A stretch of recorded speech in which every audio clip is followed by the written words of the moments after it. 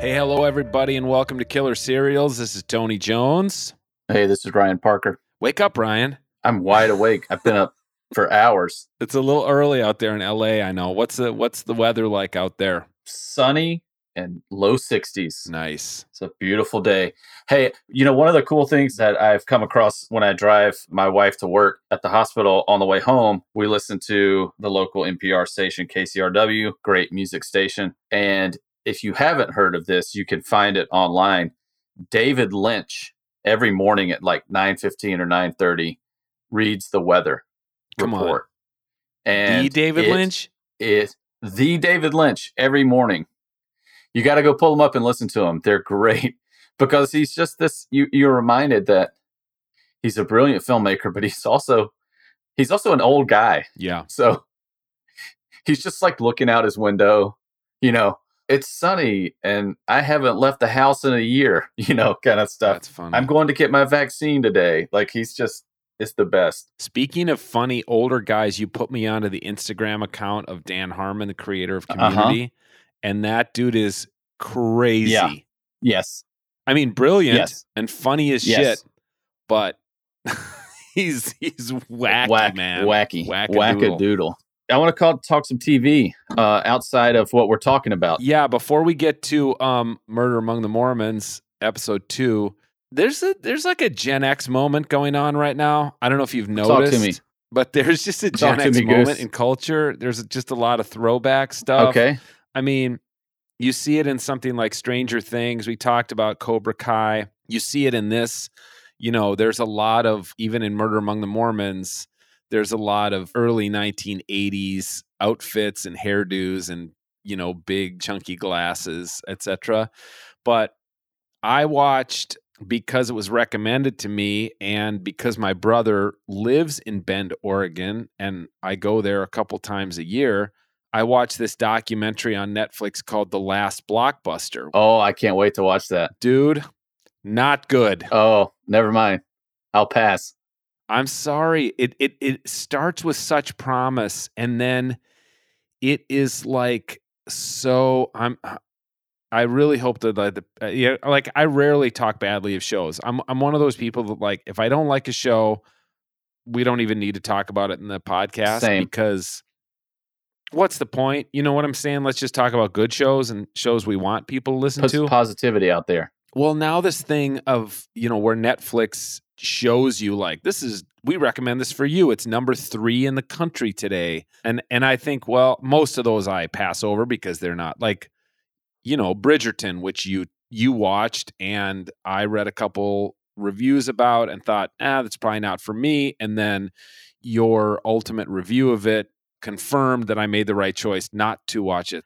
The Last Blockbuster, I'm like, oh, this is right down the strike zone for me. This is like, it's kind of a throwback documentary. And, oh, dude, no, I'm sorry. It's, first of all, it's just like C-list or D-list celebrities that they could get on camera. People I've never even heard of who just get many, many minutes of film that I don't think they're that funny or interesting. There are a couple interviewees who are super interesting and funny, but the vast majority of them I found neither.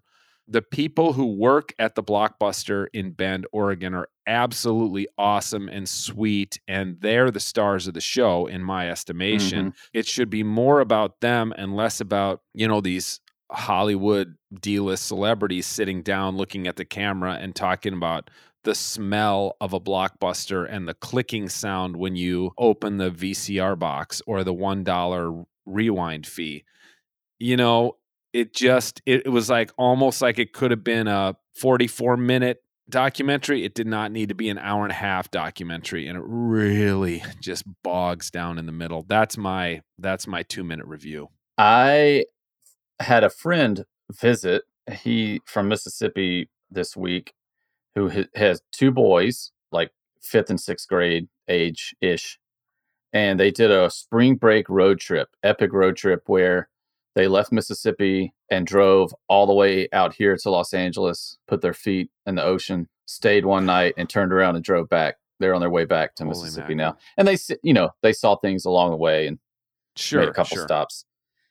But I have a projector and a screen out back on the patio. And I said, hey, guys, we can go outside and have a movie night, order a pizza.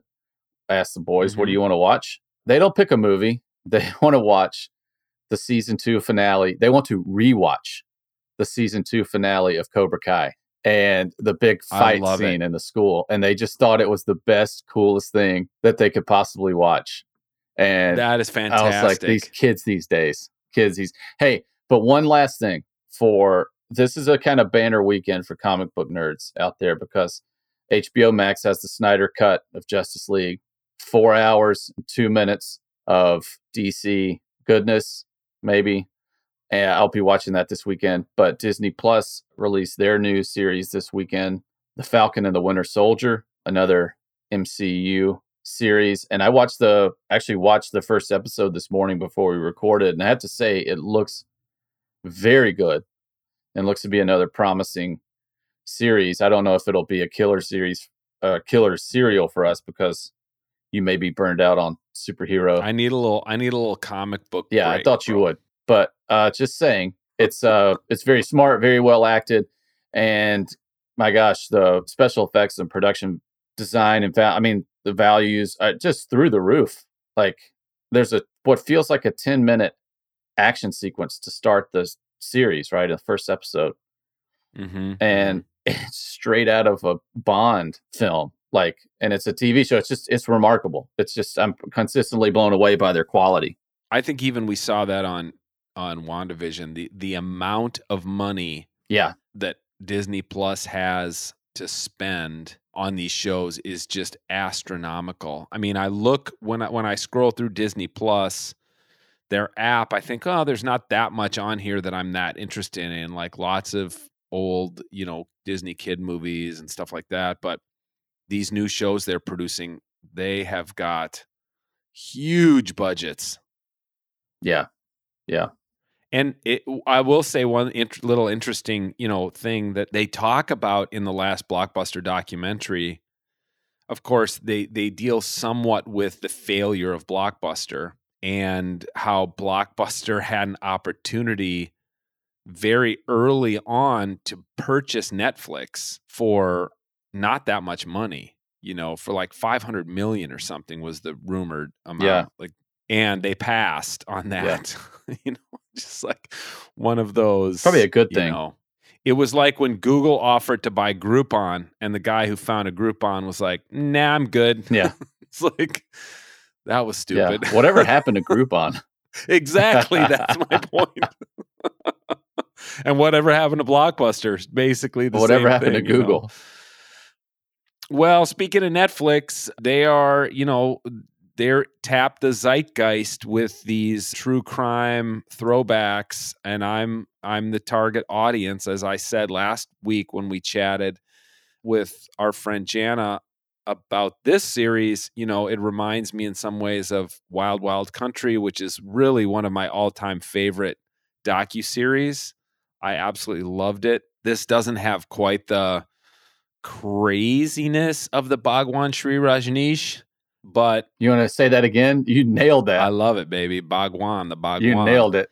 I just followed the Bhagwan. It was funny because you and I have talked offline too about the forthcoming film about Jim and Tammy Faye Baker, and of course, I'm very close friends with Jay, and we'll have him on the podcast to talk about that film when it comes out for sure. But in that same vintage, I was growing up as this kind of very mainline Christian kid, went to youth group, taught Vacation Bible School, was a camp counselor for church camp. But I would watch Jim and Tammy Faye. I was absolutely fascinated by the PTL Club. And I would watch it because it was just a version of Christianity with which I had no contact other than through a TV screen. And similarly, I have very vivid memories of the Bhagwan Shree Rajneesh in Oregon and all the national news around him. But I'm telling you, I confessed this last week, I have no memory of these Mormon murders, which also happened right in that same time period, like when I was a junior in high school. So I have found it interesting, and I did think, I know you've got a theory, I can't wait to hear it. The only, I appreciated that this episode moved the whole thing forward, but I was really, one thing I liked that the documentarians did in this episode was introduce us to a couple new characters, which I think Yes. adds to the layering and the flavor or whatever. I think that was like a smart directorial move. Like, let's do this Michael George, this cop with the handlebar mustache who's like the least Mormon guy of any of the people they interview. Yeah, he's talking about porn with his camcorder. It's just, it's like this is a different era because no one's pulling that at work anymore. Yeah. All right, and the woman just looks at him and is like, "You got to practice." Yeah. So I'm telling you, that part I just wanted to say, well done. And obviously then the big reveal is in episode 2 here is that, they find out that Mark Hoffman is a forger, and his whole deal. I mean, it's crazy seeing him like getting arrested and getting handcuffed with some of his fingers missing, It was like, holy crap. So I want to hear I know you've got some theories. Let's hear them. Well, I don't know if I have a theory, but I just have some ideas. And I think the show itself I'm finding it a bit slow and not as intriguing as some of the other true crime series that are out there. And to kind of recap on the second episode, as you said, we're introduced to some new characters on the law enforcement side in the rare document world. And this episode is all about the investigation, the early days of the investigation to figure out who's responsible for these bombings in 1985 in Salt Lake. And as you said, we end up, spoiler alert for people who haven't watched, but really starting to question Mark Hoffman's culpability, the integrity of his whole business, right, of these rare documents, as the investigators have worked through other suspects. And there are people who are closely associated with Mark who are just grilled by investigators. There's a lot of lie detector tests being taken. And I thought one thing that was quite interesting were the two agents who were tasked with verifying the authenticity of some of the documents that Mark had in his possession or was attempting to sell. Yeah, those guys, George Throckmorton and William Flynn, those forensic examiners, that was another good addition to the lineup. You couldn't make that character in a novel. Like, you'd be like, okay, you change that last name. But it just made me think of people who work in public service who just do tireless work. That, we talk about the government and we've seen all this criticism of the government and big government and all that kind of stuff. And I think, yeah, but it's also composed of people like Throckmorton who are just quietly doing their work with a great sense of integrity and responsibility. And how he said, I thought I would be there a week. And what was it, like 2 months worth of work to verify this document to get at the truth, right? Which appears to be, so far, we've got one episode left, but like one of the detectives said, the holy grail of evidence, right? That's going to really help them convict Mark, or certainly find out who's responsible for these bombings. So I thought that was quite interesting. But two things here. I think the series so far is showing me, teaching me, making me think about our viewing practices and how we consume content more than it's teaching me anything about like religion in America or Mormonism or anything like that. Because this should be a 90-minute documentary or a 100-minute documentary feature. Interesting. Film. And so it made me think of the joke that Amy Poehler told at the Golden Globes this year. She was like, I don't want to sit down and watch a 2-hour movie. I want to sit down and watch 6 1-hour movies, like binging. And what is that? Why does Netflix say I want 3 40-minute episodes and not a 100-minute movie? What is that? And I know, is it the practice of binging? Is it this idea that I'll keep them around because they won't sit for 100 minutes, but they'll sit for 120 if I break it up into 3 sections. It's really interesting to me. I think that's fascinating. I mean, first of all, back to what I was saying about the last blockbuster, I don't think it needed to be a 90-minute movie. I wonder though if they would have made, 5 45-minute episodes, if I would have been like, oh yeah, that was about right. Yeah. My daughter says this to me all the time. So does my younger son. My older son, who's 20, he does love films, and he's trying to he's watching all of the Oscar contending films with my mom. Nice. Yeah, right now. Like there's some good films finding in there. everyone they can stream and watching them together. Yeah. He wants to watch through the whole AFI 100 list, etc. My other two kids who are 19 and 16, every time Tanner and I sit down for a movie, that's exactly what they say. I don't want to watch a movie. I don't have 90 minutes. They refuse to watch movies. And I'm like, and I also, because I say, if you're going to watch a movie with me, you're going to put away your effing phone. Like I cannot watch a film and have you over there on the couch staring at your phone the whole time. Forget it. Yeah. But so you're exactly right, Ryan, because then I'll say to my son, like, hey, do you want to watch the new Last Chance U? Like the new basketball season just dropped. Do you want to watch an episode with me? And he's like, oh, I've already watched them all.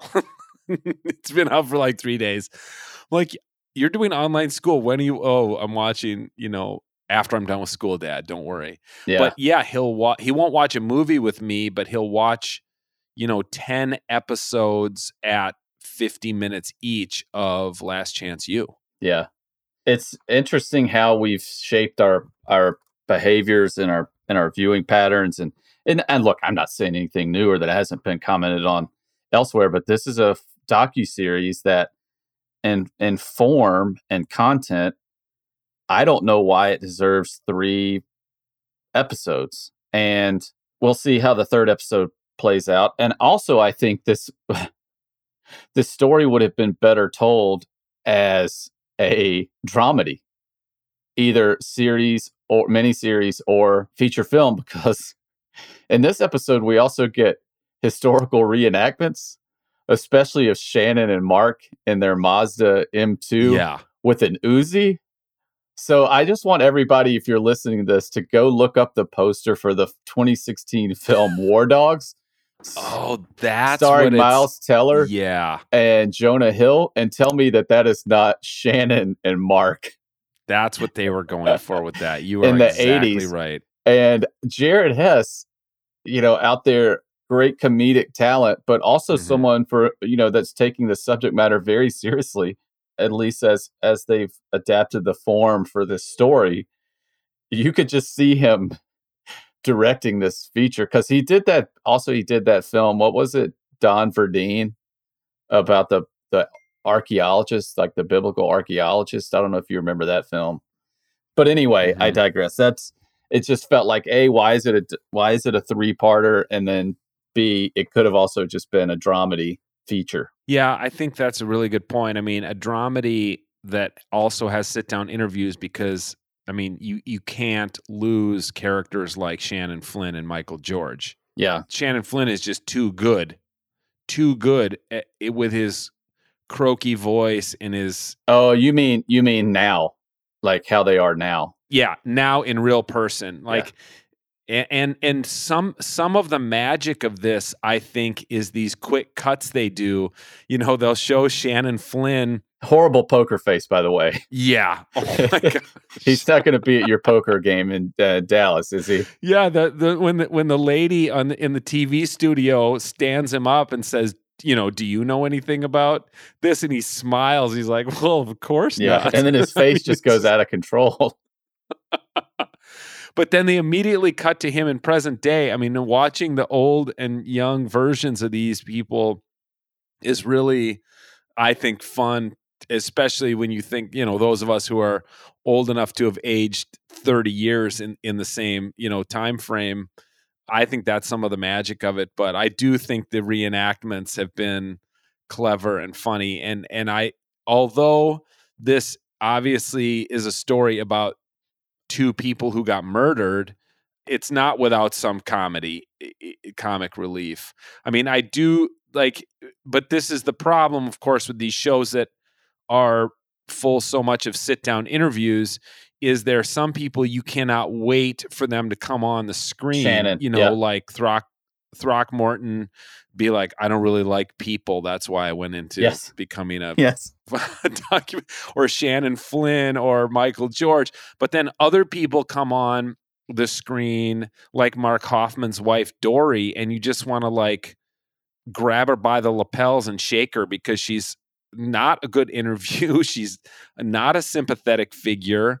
But then you see the cutbacks to her. And I said to Courtney, she was just a little girl. And she's just like, was taken for a ride by this Mark Hoffman guy. And of course, there's all sorts of cultural expectation on women and wives and mothers in Mormon culture to have a bunch of kids and that kind of thing. So I'm glad you brought that up about Mark's wife, because it touched on this episode made me think about something that Jana said last week, which was the expectation that our culture has for Mormons to be a model minority. And as I watched this episode, I jokingly said to my wife, they're just like us. They're susceptible to corruption and ego and flash like every Christian mega church pastor that has ever been, right?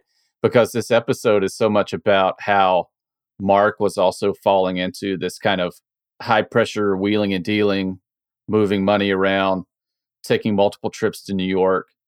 And the story that Shannon tells about him going to the bar with, colleagues that he's trying to impress and just pounding liquor. That's the lie detector test that I wanted administered. I was like, Shannon, there's no way he's doing 16 doubles in an hour and is standing up. Yeah, that was totally ridiculous. But that idea of like the pressure of being the model minority, I mean, they explained the tension between Mark and his dad and how strict his dad was. You can see some of that kind of playing out in the type of lifestyle that he was living. But I also thought that the kind of role of documentarian within the series itself was quite interesting. How serendipitous it was for George to have a camcorder and to take it to work.